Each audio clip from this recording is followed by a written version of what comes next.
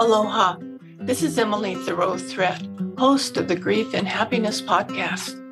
Every Friday, I share with you my love notes, giving you a little something to think about as you navigate through your grief journey, finding happiness expanding along your way. And every Tuesday, I post my regular podcast sharing wonderful conversations with people you can relate to and who offer you encouraging ideas and helpful inspiration. I'm so grateful you're joining me and look forward to hearing from you, your thoughts. Aloha. My short podcast for today is The Music of My Heart.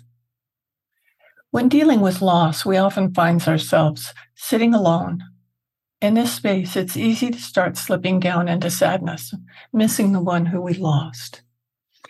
If I start to arrive at that spot, there are a couple things that I may do. First, in the silence of sitting alone, meditation can bring peace.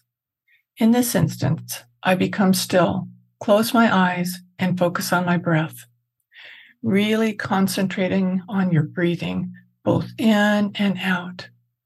Try slowing it down as you focus until you reach a place where you're still and your mind is clear. Maintain this clearness by that focus on your breath. This can bring a great sense of calm. People have told me that their challenge in meditating comes from a voice in their head trying to convince them that they can't meditate. Their minds are too busy.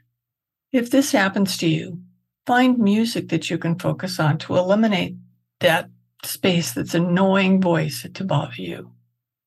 Many apps are available on your phone, or you can search for something on Pandora or Spotify or Apple Music for meditation. I especially like crystal bowls and gongs, and I also love particular Baroque music like Bach's Air on a G-string. I find such peace and beauty in music that it can calm me down and allow me to rest.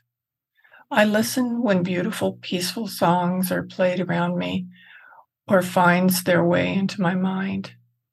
I feel it as a signal that I need to slow down, focus, and pay attention to what's trying to tell me.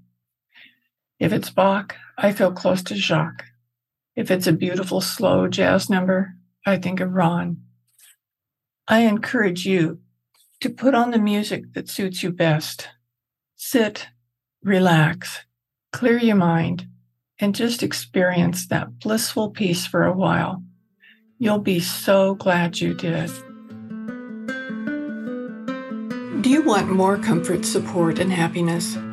Join the Grief and Happiness Alliance. Visit my website at lovingandlivingyourwaythroughgrief.com and read my book, Loving and Living Your Way Through Grief.